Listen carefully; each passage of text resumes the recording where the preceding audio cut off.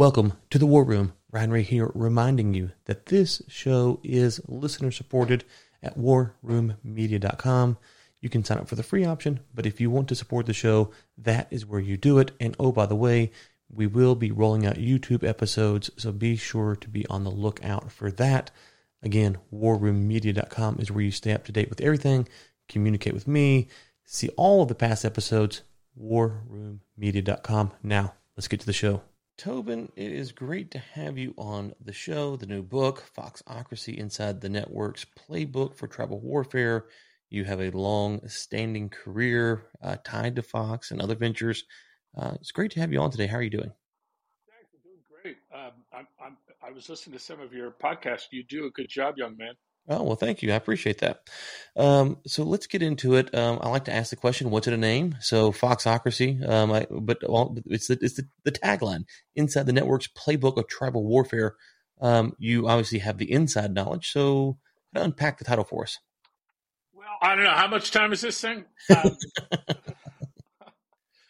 mean, honestly, when I started with Fox in June of 2000, I'm an equity analyst, macroeconomics guy.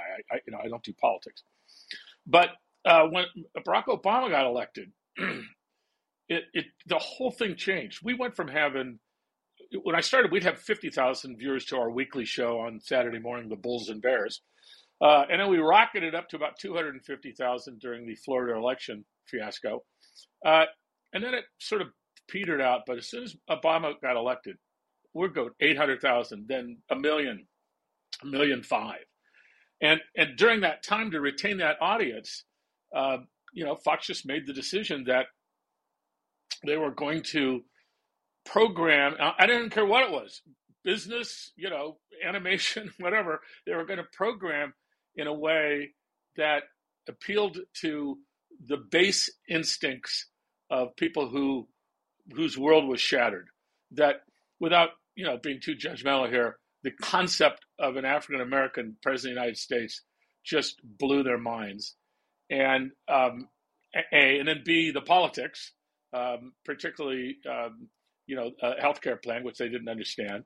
And so the show turned into, what I found out later as I started to host shows, was that the producers picked the stupidest Democratic strategists to come on, and then we'd ask them a macroeconomic question, or we'd ask them a question about healthcare and stuff, which they knew nothing about. So they would come out, and the only thing they could say would be sort of the party line, the Liberal Party line, and that, of course, made the guys at home, just because it's remember, the audience for Fox News, the median age is 66 years old. So think about that. Well, all of a sudden, I would start, as I'm traveling around the country, and I would fly up every week to New York to do these shows, and then we started Fox Business Network. And these guys would stop me in the airport, I swear to God, and they'd say, Tobin Smith, I got to tell you, I wanted to throw a brick through my TV screen when that stupid libtard, blah, blah, blah, and they did whatever it was for that week, right? Well, after about 200 people using the same words on the same time, the whole inflection, it blew me away. I have about 3 credits in cognitive psychology, but I was able to actually open up a few books, etc. And it dawned on me that ding, shock. Why did it feel great to hate your political opponent? And as I got deeper and deeper in the psychology of it, it was really simple that, the back of our brain, that little amygdala back there, and the rest of our other cortex, they don't know that we're not living on the savannah in Africa. But when they were formed and evolved via evolution, sorry, it didn't happen in 10 days, via evolution, we are hardwired to want to belong to a tribe because it's safe. And it's unsafe if you, go to the leader of the tribe and say, hey, wait a minute, why are we doing this? Now you're out of the tribe and now you're in the food chain. And so we evolved just as human beings and are wired via our DNA to seek to be part of a tribe. In other words, a people who have like mind, like worldview, look alike, sound alike, yada, yada, yada. Okay, that made sense at one level. But then it was, why does it feel so good to hate people? I mean, to sit there and say, I wanted to, can I use a bad word on the show? Yeah, go ahead. Okay. I would hear all the time, I just wanted to just strangle that motherfucker. I'm like, well, hey, hang on, man. Come on. Mm-hmm. It's a TV show. What, how do you get so wound up? And then they start spouting everything they heard on Fox, for the last week or last month. But, whatever the talking point was that got them riled up. But the psychology was this, and this was what was interesting to me, Randy, that when I self-identify as a proud member of the Democratic Party, the Liberal Party, the Conservative Party, it doesn't matter what your political party is. But when you self-identify that, then a pretty big part of your ego gets stroked when you see evidence of how morally and intellectually superior you are versus your tribal enemy. Because nobody chose to be in the tribe to be in the second best tribe. So now you're a 66-year-old white, usually semi-obese American who lives in parts of the country that aren't doing very well in the new, digital age. And this is the third leg of the stool. I'm just using a broad example, but this viewer, his grandfather, or let me go back, his father worked, for instance, at Ford or GM, or worked in a manufacturing plant, had union wages, union pension, paid vacation, and he lives down in Florida in a really nice house.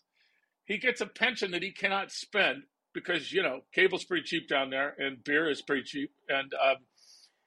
And when this guy, this 55 to 65-year-old boomer, goes to visit his dad, he's like, how come I'm not living like this? I'm living in the same area I grew up. They grew up with expectations to have a lifestyle like their dad. And I mean, that's not unreasonable. When that didn't happen, then, we had tens and tens of millions of people who lost manufacturing jobs. Now, the ironic part of this, of course, is that when did globalization start? Well, it was when George Bush signed the NAFTA treaties and the détente with China and trading, and so on and so forth.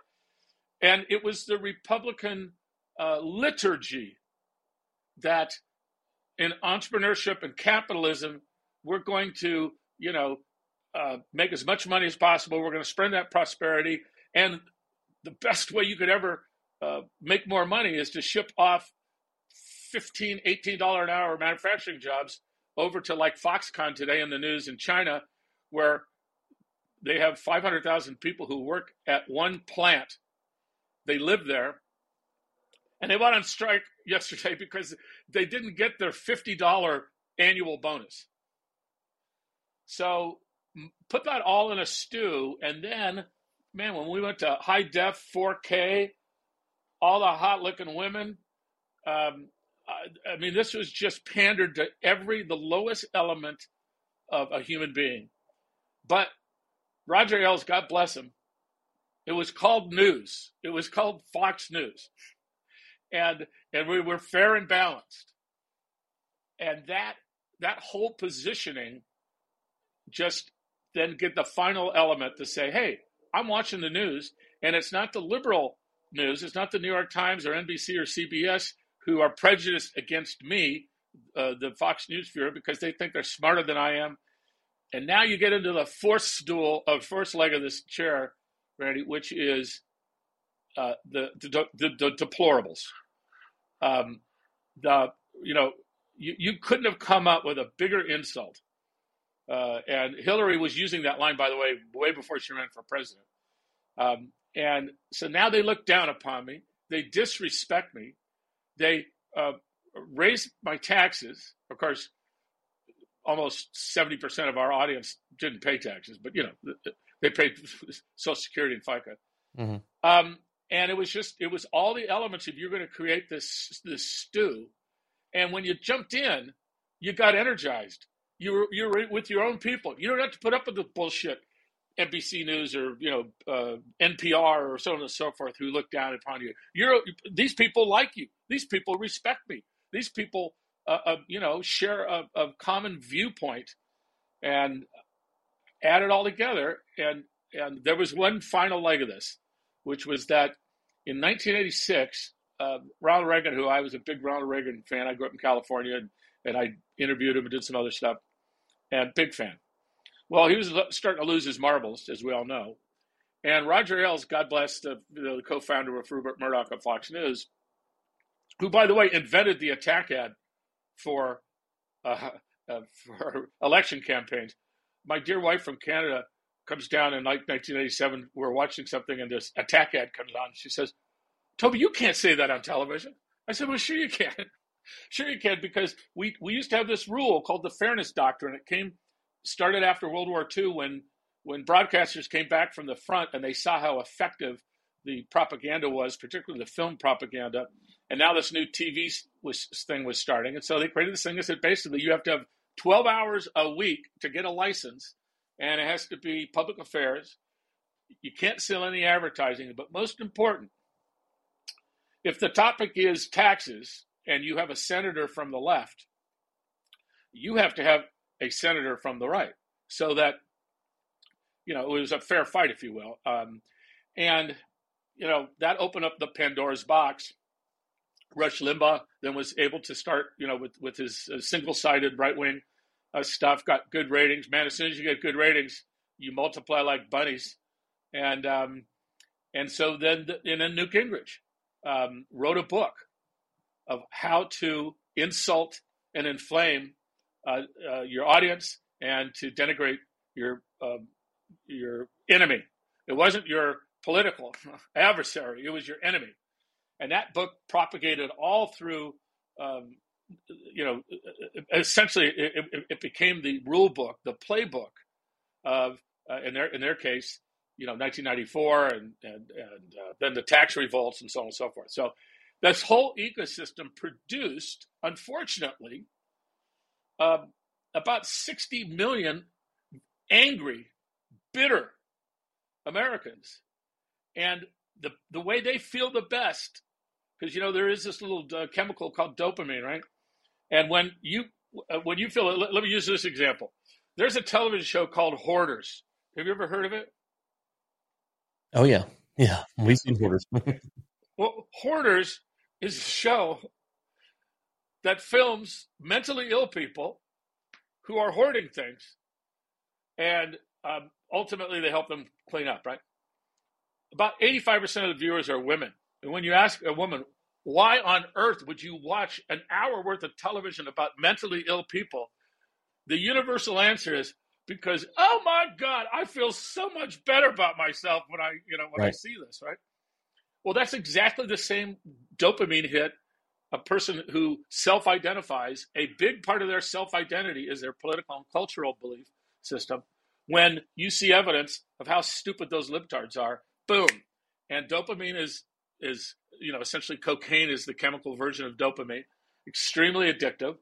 And all of a sudden, from 7 till 8 o'clock, you live, or 9 o'clock on the East Coast, Dad felt great, yelling and screaming at the television, and Mom started watching too, because this guy was watching it 6 hours a day. And there you go. That is why I wrote the book, because there's so many people contacted me. There was a great movie called The Brainwashing of My Dad by Jen. I'll think of her name in a second.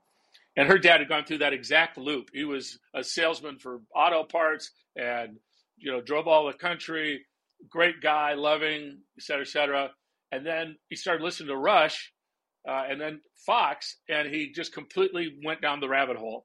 And in this case, he was sort of brainwashed. Most of our viewers didn't need to be brainwashed. They already came in. What they wanted to be is be accepted and not looked down upon.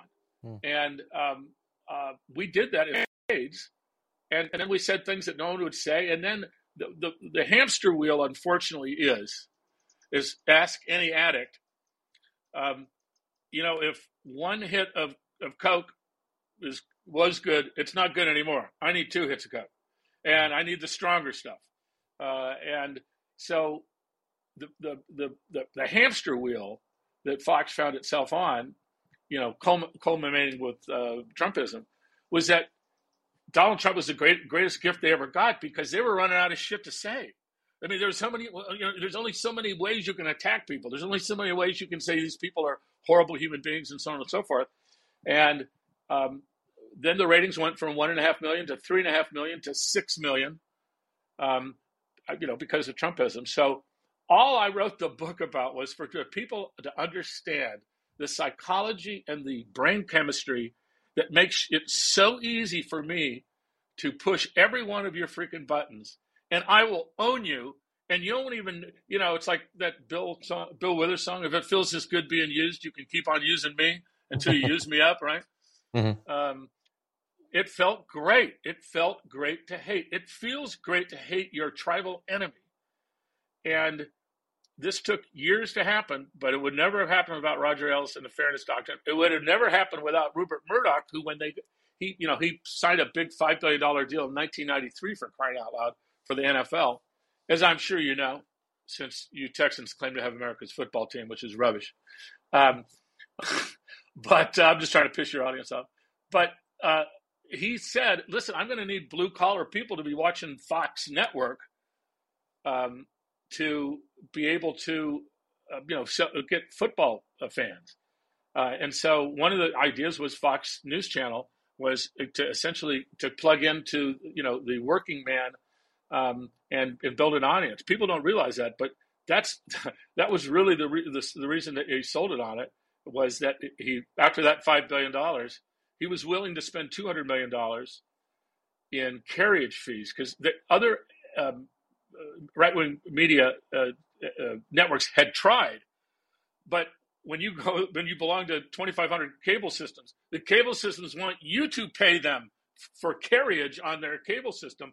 And Rupert ate $300 million over 3 years to get that carriage. And once we got an audience, then all of a sudden they started paying us, and they flipped the deal. So, I mean, the history of it, most people who watch it or in the media have no idea how a very now right-wing national television shows can call themselves Fox News.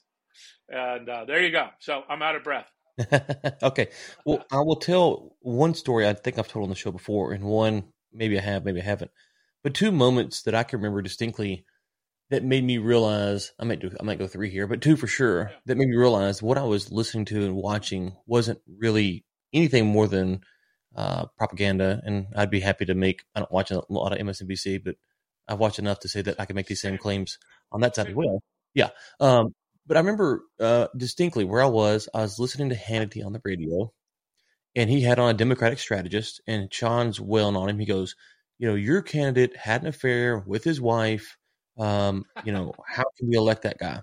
And the guy says to Hannity, my candidate did not run on family values, but you're supporting Bob or whoever it is, and he did the same thing. What do you say to that? And Hannity's response was, it's my show, I ask the questions. And I was like, oh, this isn't really a debate. This isn't really a discussion. We're not actually interested in morals and morality. None of this is real. Like, this is just we're going to beat up on our guest here. Which, okay, if that's what you want to do, that's fine. But don't act like all of a sudden you're concerned about these things when you get pressed. You don't have an actual answer. Yeah, it's a form of it's theatrical art. Everything about it, including that stand up and say, hey, who's got the bigger schlong here? Because that's what Hannity basically is always saying. Mm-hmm. It's an art form. Mm-hmm. And nobody's better at it than Sean Hannity. And the other story I tell is I remember there's a period when Glenn Beck was at Fox, and he would have this segment where he would have the phone, and he would say, the White House has the number. The president can call anytime. They're watching. And I remember going, you want me to believe that President Obama sits down every day at whatever time your show's on and watches for this hour. He has the number in his hand and he's toying with, should he pick up and call Glenn Beck on live TV? I don't think that's anywhere near reality. But it sounds really good, and it makes people go, "Oh man, the president's scared," and this, that, and the other. Right. And those tactics and tools, one of the things about new media, at least for this show, is I try to bring on people, be respectful to them, listen to them, and what they have to say is that those platforms are not meant for that purpose. And so once you step out of that for a while and you realize this is not what's going on, when you go back to it, it's almost hard to stomach because you realize it's just theater. It's just theater. And it's theater. And, so you make a great point. I'm just going to have to assume because, I now have 4 units of psychology, that you as a person are pretty comfortable with who you are. You like to hear both sides of an argument, because that helps you frame, your worldview. I'm going to introduce this concept, and it explains a lot. So in cognitive psychology, there's a term called deep mimetic frame. And that's the word where meme came from, is mimetic. And mimetic simply means that it's either an image or a paragraph or so on and so forth, a spoken sentence that's done over and over and over and over again. And it's deep because if you've heard it over and over and over and over again, and you're open to the point, and it makes you feel better about yourself when you hear this point, then that becomes your frame, F-A-R-A-M-E. And that frame, as it gets deeper, as you're deeper, I could say sort of into the rabbit hole, then your mimetic frame, your deep mimetic frame, literally controls what you hear and don't hear. I mean, the term cognitive dissonance, but this is like a whole different deal. We have 65 million people in the United States who have watched so much of this and absorbed so much of it, and never thought for a second, like you, that this sort of things like performance art. I never really thought about that. When I told people that, I wrote in a book about how we would script, we get these points of view, POV, right, from the guests who come on. But all they wouldn't get our points of view. We only got their points of view.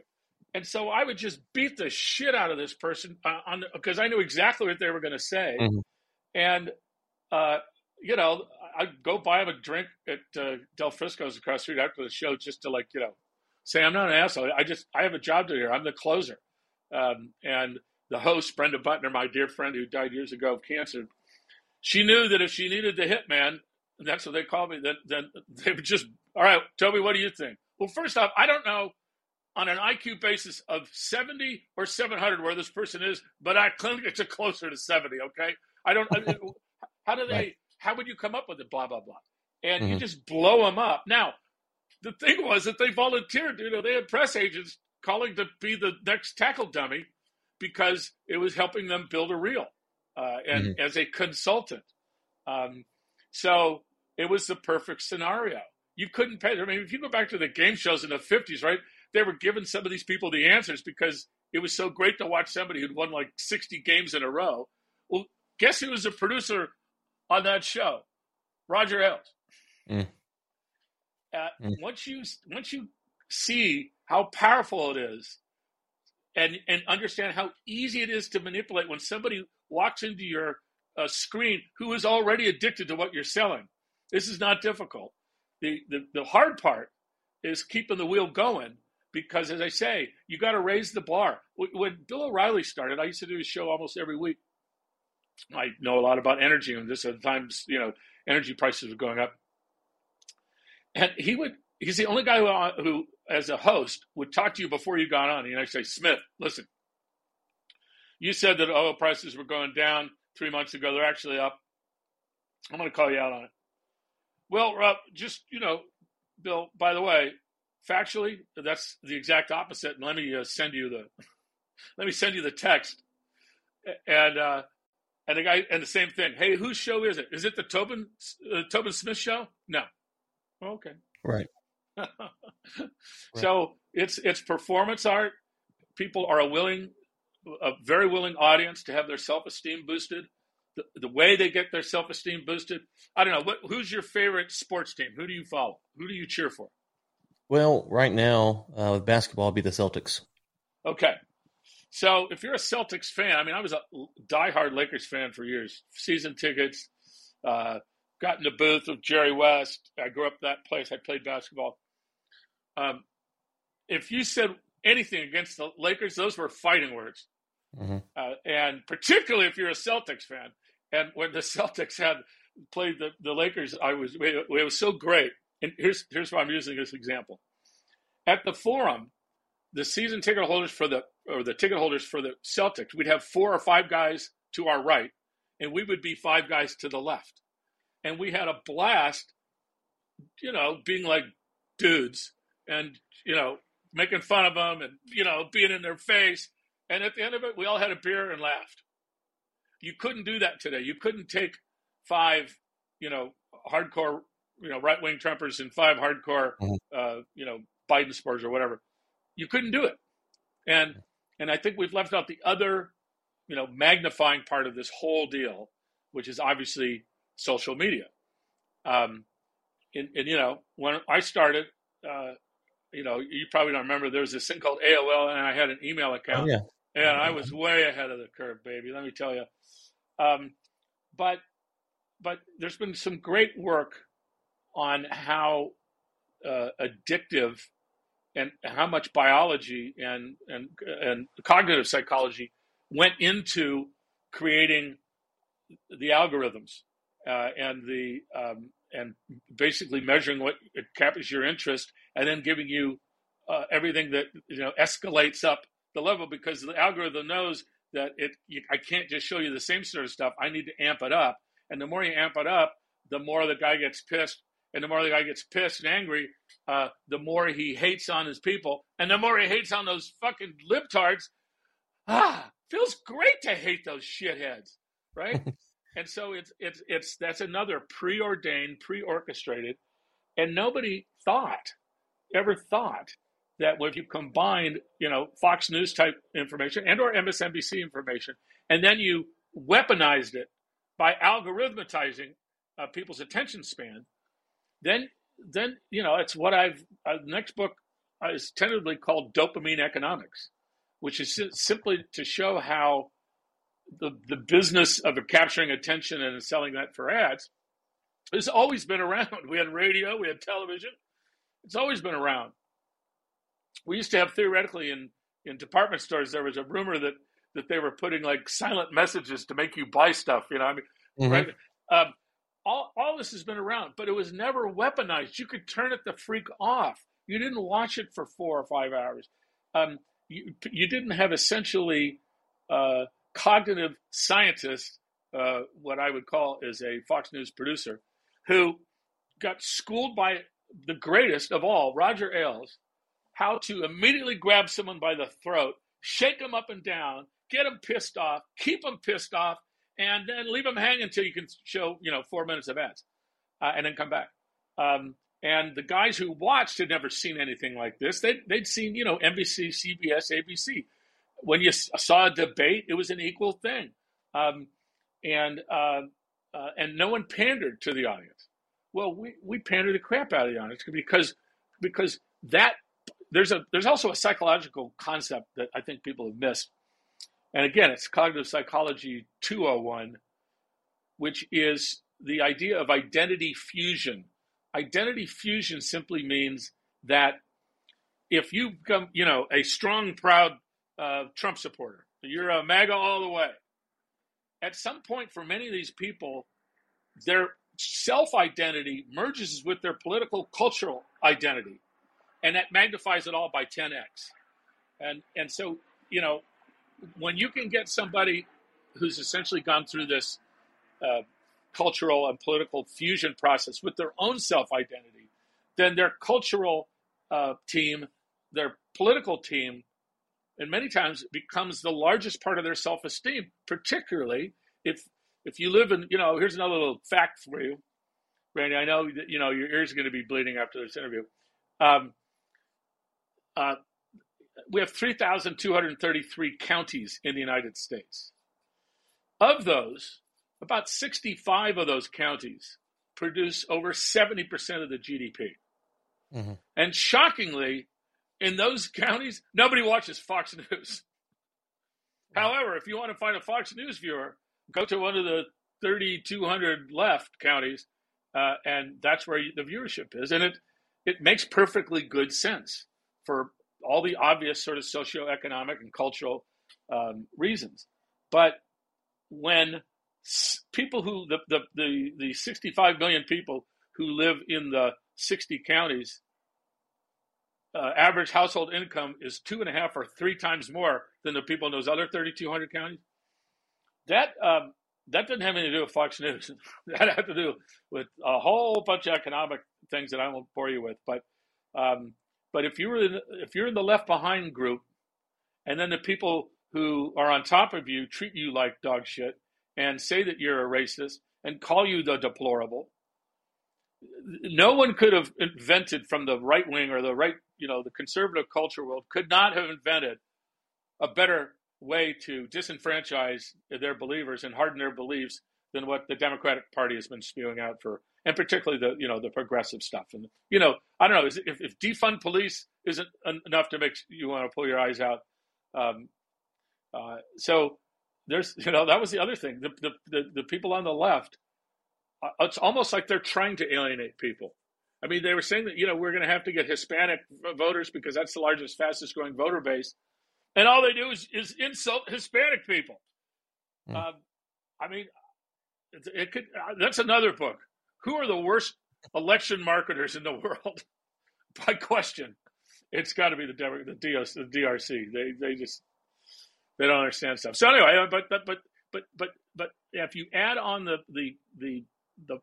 weaponizing, the emotional weaponization of social media on top of all of this content, then a cognitive psychologist who understood algorithmatized social media, a blind three-legged dog with a note tied around its neck could have figured out that all we're going to do is inflame and disenfranchise and make enemies and become tribal, because we created the greatest tribal manufacturing system the world has ever seen. And nobody knew what social media was a tech thing, man. They didn't know that there's freaking writing algorithms. They don't say that algorithms are based on cognitive psychology and addiction. Nobody knew that shit. But when you poured on Fox after 2006, 2008, and you could pour all that content, and then of course you got Breitbart, and then you got other Drudge, God bless him, I think he's still in business. Then all you just got is this massive distribution system.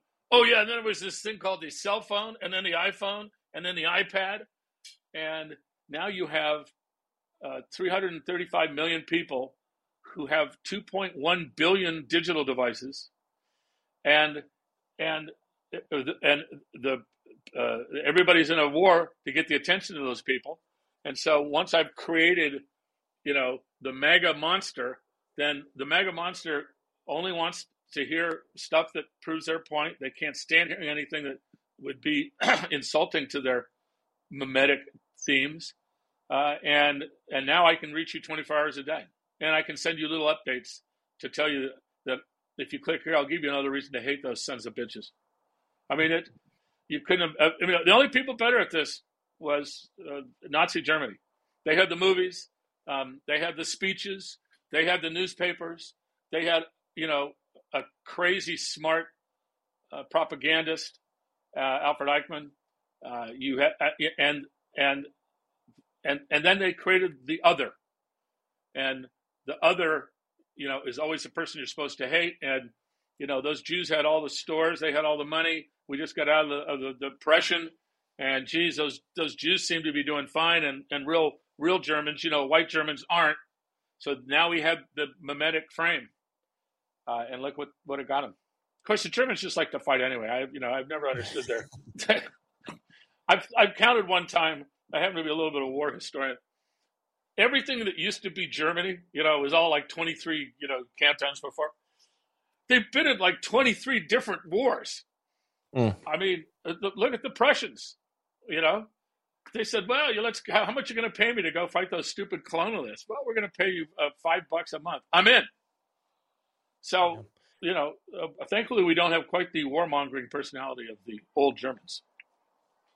So if I were to rename the show, I'd call it On the Margin, because that's what fascinates me. I got some books laying around here about on critical race theory. Yeah. And one of the papers asserts that part of the issue with resegregating schools has to do with the impact of inflation, which is an interesting point and observation. And I've told that to some of my conservative friends, and they're like, oh, I don't know. I'm like, well, hold on. We can't bemoan the Fed and inflation on one day, and then when someone says, here's a real world applicable problem that we're seeing, say that that's not credible. And it's fascinating because if I just said the Fed is causing inflation and is keeping people down, people would generally agree with that. But when you put a specific group that might not be your voting demographic, all of a sudden then it becomes something you have to contest. And I find that just a stunning thing about society, where it's like, well, you're not losing anything by agreeing with this assertion at this point. This point is something that you've actually already conceded in other points. What is it about us that doesn't allow us to see those things quite so easily? Well, all right. So I actually am a macroeconomics major and macroeconomist. That's what I do for a living. So you certainly... And before you say whether you might disagree with the Fed premise, I'm saying, but these people would agree with the Fed premise. So that would be the right. Well, it would start. But the premise would be that the Federal Reserve, the central bank of the United States, did not create price inflation. Only, with the proviso that when they added $3 trillion of cash money into the system, first after the financial crisis, and then we went to quantitative easing, which meant that we were adding $6 trillion of cash to the monetary system. There is no question. Then, of course, we had the pandemic. We had another $3 trillion of physical stimulus. There's no question. There's this thing called M1 and M2, which is a measurement of how much cash is in the system. And if you're a Keynesian economist, which I'm really not, but you can't argue the fact that if you add $9 trillion to a $20 trillion economy, those dollars have to go somewhere. And at the same time, we had no inflation. We had no price inflation for a variety of reasons, starting with we offshored all our manufacturing. And so, the Walmart shirt that cost me $35 is now, $14.95. We had an energy, technology boom with fracking, as you know quite well down in your hood. And then all of a sudden, everybody had $1 billion to go frack oil and natural gas, and I'll be dadgummit, there came too much oil and too much natural gas. And so we had energy prices flat for basically 7.5, 8 years. So that took energy costs out, which, people outside of the energy space have a hard time understanding that, everything that goes on in the economy, it utilizes energy. Everything. I don't care what you do. People think, well, food, you just put, no, it's fertilizer, son. Well, how do you get fertilizer? Well, it comes out of natural gas. Really? I had no idea. So the price inflation, certainly because of the physical, we have too much money, but that also created asset inflation. And remember, coming out of the financial crisis, I've talked about this for years. There's this thing. It was written up about 65 different. They have 110 PhDs at the central bank, so you got to do something. So they came up with this and proved that there's a wealth effect, that since 25% of households spend 80% of the discretionary money, at 20% of the upper households hold 98% or 96% of all the wealth in the country, and the top 10%, hold 89%. We got to get them people spending, and we need to get them keep spending. And so what happened? We reduced interest rates, et cetera. All of a sudden, my mortgage, I could, that's why real estate popped. That's why everything else popped. So my point to you, very long, unfortunately, is that most human beings who did not study any macroeconomics in college, and most people who did study macroeconomics fell asleep and then cheated on their test. They got it from somebody who knew what they were doing. Is that there is a cause and effect here, and the central bank didn't do anything. They were fighting disinflation from 2010. So now we have price inflation for a variety of reasons. Let's just not forget that, there was this little invasion of Ukraine. And in our managed portfolios, I manage money for people for a long time. We're making ridiculous profits because we've been betting against on the Rexit trade, what I call it, which is the West's exit of Russia. And so, our energy tankers and our LNG tankers and our LPG tankers and our natural gas companies and so on and so forth are just done great. But energy prices also were not a function of the central bank. And then supply chain issues had nothing to do with the central bank. It had to be that we shipped all our supply chains overseas. So that's a long, and a bunch of concepts to put together. So it'd be easier to say, well, it's the central bank's fault that we have inflation. But, from any macro standpoint, a freshman macro guy could give you the numbers and say that's not plausible. But you know what? If you believe it, it's true. And so if somebody believes it's the Federal Reserve, which they don't even know what they do, is the cause of inflation, that's a mimetic frame, my friend. That's just another cultural sort of aphorism, something that's completely wrong. But if you say it enough times and people hear it enough times, they believe it. So when you look at these large issues in society, one of the things that I've observed is the media will go from narrative to narrative. Yeah. And so I'll give you a couple examples. Pharmaceutical companies are the enemy. We should be regulating them very severely. Here's this vaccine. Take it without questioning. Why are you questioning what you should trust these people? Because science. And whether you like the vaccine or don't like the vaccine, whether you think the opioid crisis was bad or not, those are just two different narratives that aren't ever fleshed out. I'll give you a different one. You should always wear a suit. This is a Fox one. You should always wear a suit in the Oval Office. How could you disrespect the office that way? Well, President Trump's a character, therefore he's cool to do whatever he wants to. And this comes from both sides. We go from narrative to narrative. And so to me, it seems quite reasonable that people are frustrated because they hear two conflicting narratives, or at least at surface level, appear to be conflicting narratives. And no one ever smooths over why something may have changed, why these are different, why one was right, why we've got a different opinion. How do we fix that problem? Well, it's a very good question. Let me just expand a little bit on the concept of narrative, because, for instance, in the stock market, narrative is 90% of the value of a stock. Most people have no freaking idea, to put a econometric model together and say, here's what the value of the future cash flows are, minus the inflation rate or interest rate. It's a narrative. And what narrative does is it reduces all the complex stuff into a simple, digestible answer that, for people who are distracted 90% of the time anyway, you have 4 kids, so you're distracted 99.9% of the time. That's why you're doing your podcast. Narrative is taking the complex and reducing it to 15 words or less that make one easily digestible and plausible explanation of something that's going on. And we've always done that. That goes back to the Roman days, goes back to the Greek days.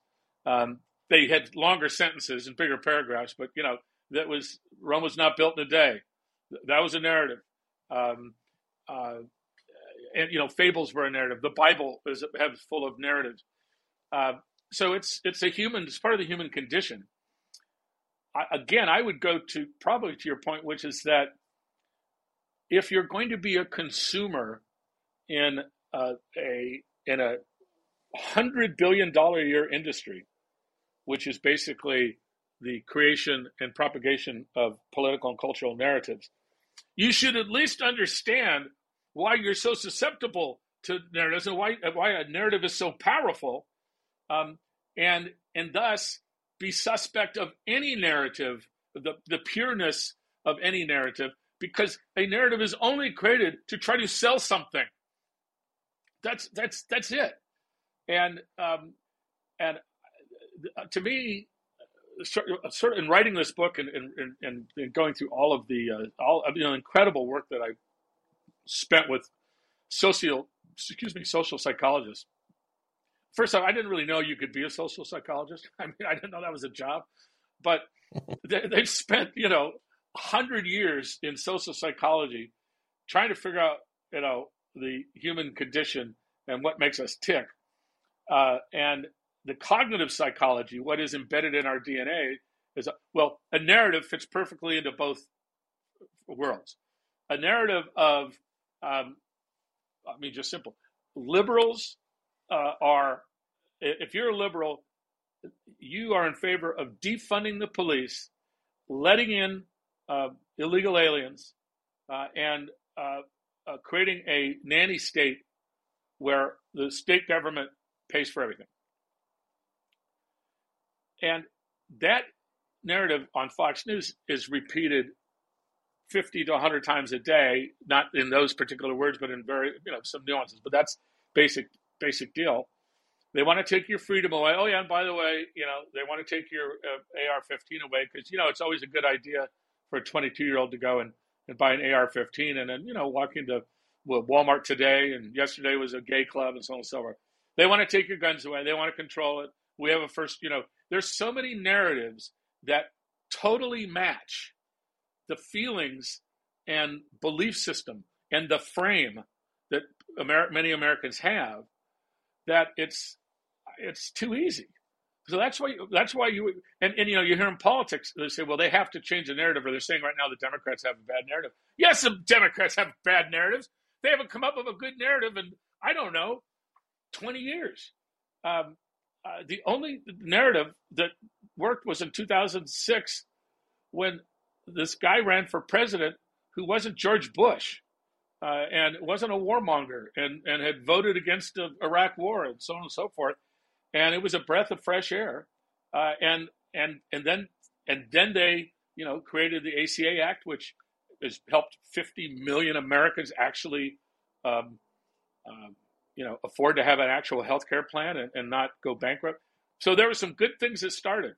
But when there was taxes raised, then I was one of the first speakers at the Tea Party things. Those Tea Party people were the strangest people I've ever met in my life.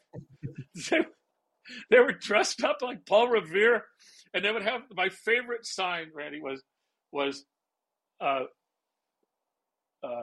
stop raising taxes. Don't get rid of my Medicare. Don't cut my Medicare. Stop raising taxes. A great narrative is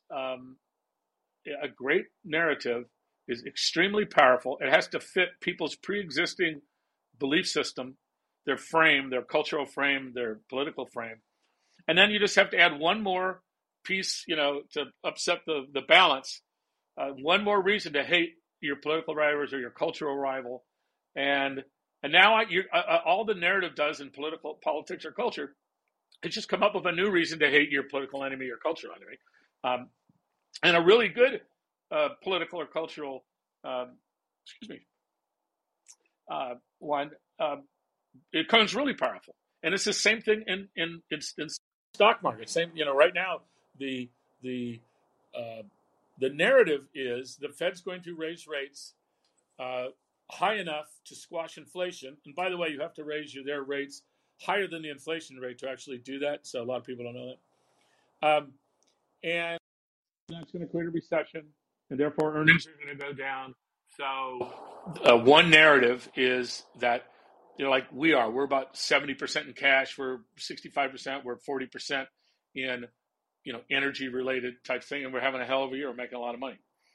There's another narrative that, the market keeps rushing for, which is that the Fed is going to pivot, the magic pivot, and inflation has peaked, and they're just going to be cutting frames, and it's all going to be, roses and fresh cheese after that. So in the stock market, you always have a battle of two narratives, and then the battle actually is in real time. You see it in real time. If we had a stock market for political and cultural memes, now that would be fun.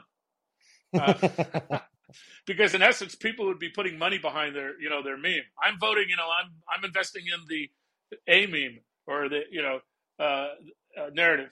And that would be very interesting. Maybe I have an idea there. Maybe I have a narrative, the narrative index. Okay. Last question for me is, let's talk about suppression. On this podcast. I did not hear you there. You broke up a little bit. Yeah. I said the last question is talk about the idea of suppression. On this podcast, we're going to have on guests from all walks of life with different opinions, whether I agree or not. And historically, the media, Dan Rather interviewed Saddam Hussein. They interviewed Dahmer or Bundy or whomever. All these people who would be the worst Putin have been interviewed by the mainstream media. But yet, when it comes to the independent media, the new media, whatever you want to call us, there is this it's a partisan idea media. Of, hey, okay, it's a partisan media. Partisan media, however you want to phrase them. They can interview whomever they want. But for someone like a Joe Rogan, maybe, or whoever it is, to interview someone outside of the bounds, then you're platforming them. It's a concept that's very strange to me because, again, they've interviewed Saddam Hussein. They've interviewed Dahmer or Bundy. I can't remember which one. Maybe both of them. They've interviewed all of these people who were horrible people. They have platformed them long before the podcast came around. Where did this concept come from? Is it a jealousy thing? Why do we battle this idea of platforming people when the media has platformed people for decades? Well, I'm sorry, but I'm going to go back to social media. There was a big difference when Dan Rather, I think I've just had a stroke. Hang on. When Dan Rather interviewed Saddam, it was on mainstream, television. Maybe part of it was then put in a newspaper, but everybody at that time, there was only 3 networks, and there was only 3 or 4 major newspapers that were read on a national, international basis. So the platforming, I think, is a euphemism for being turning into a meme and being broadcast to 250 million people who have 3 million digital devices, and they are getting platformed because it's the what I see is what I've responded to 20 seconds ago, and then that profile is built up into an algorithm over my behavior over the last 1 month, 12 months, 18 months. And when you get into the algorithmic attention platform, you are platforming them, and you are going to reach. Look at some of the likes. Look at some of the, look at TikTok. The person who gets 150 million views of 2 dogs fucking in a bush. These are digital platforms, and if you create content that is the most engaging, you're going to engage not with, like Dan Rather, at the height of Dan Rather, or CBS News with Walter Cronkite, there was, called out 150 million televisions. They would get, between ABC, NBC, and CBS, at night, at 6 o'clock, I was there, you would get 65% of the households watching one of those 3 news channels. And that was amazing. But everybody saw the same thing. It's when everybody sees something that's made up scientifically, algorithmically to catch your attention and keep you on so you'll see ads. Now you're on a digital platform. And so, yes, digital platforming is what changed the world when it comes to attention, the attention economy. That's the other term I'm fooling with for the new book, is to go through how the attention economy works, because it now we have the gigantic problem of there's only 24 hours in a day, and we're being deluged with 72 hours a day of content that's specifically targeted towards our affinities and our proclivities. And now you have to make a decision of what you're going to watch and do. What I'm intrigued about podcasting is I'm a bike rider and a runner, right?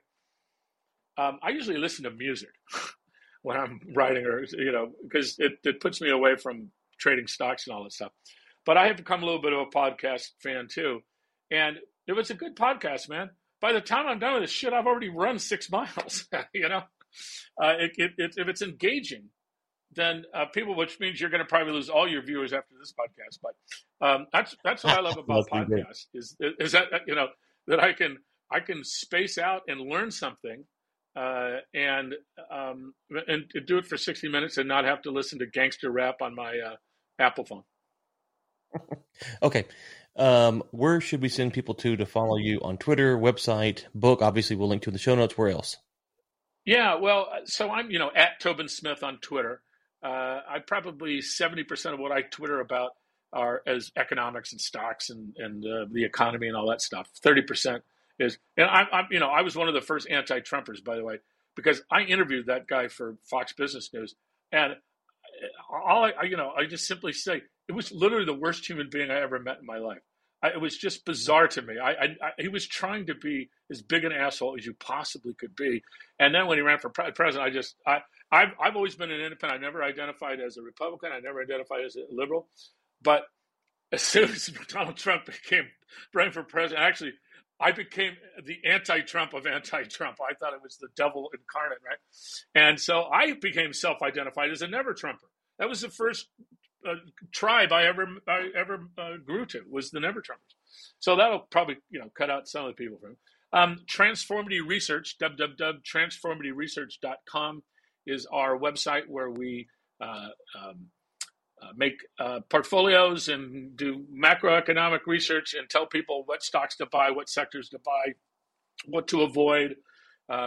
We did some really great work in the last 24 months, like being out of the market, being in cash as the pandemic started. And then when the market crashed, we bought almost every energy company down in Texas, my friend, that were selling for about $1 and did very well. So that's for people who are self-directed investors or are interested in when is this bear market going to be over.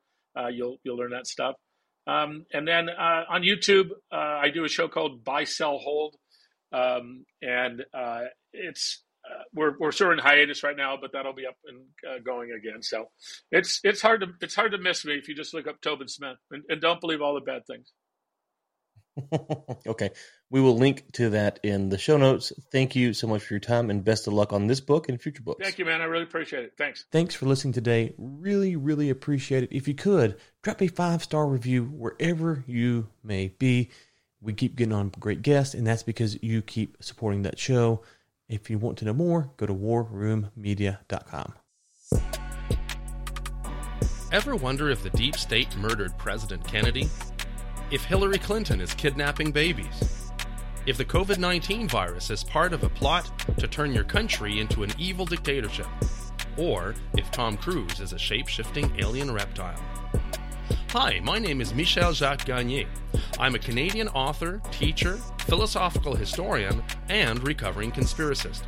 I'm also the creator and host of the Paranoid Planet podcast, a monthly variety show that combines fun conversations, long-form interviews, thoughtful essays, film and book reviews, and a little bit of silliness on the subject of, well, you guessed it, conspiracy theories.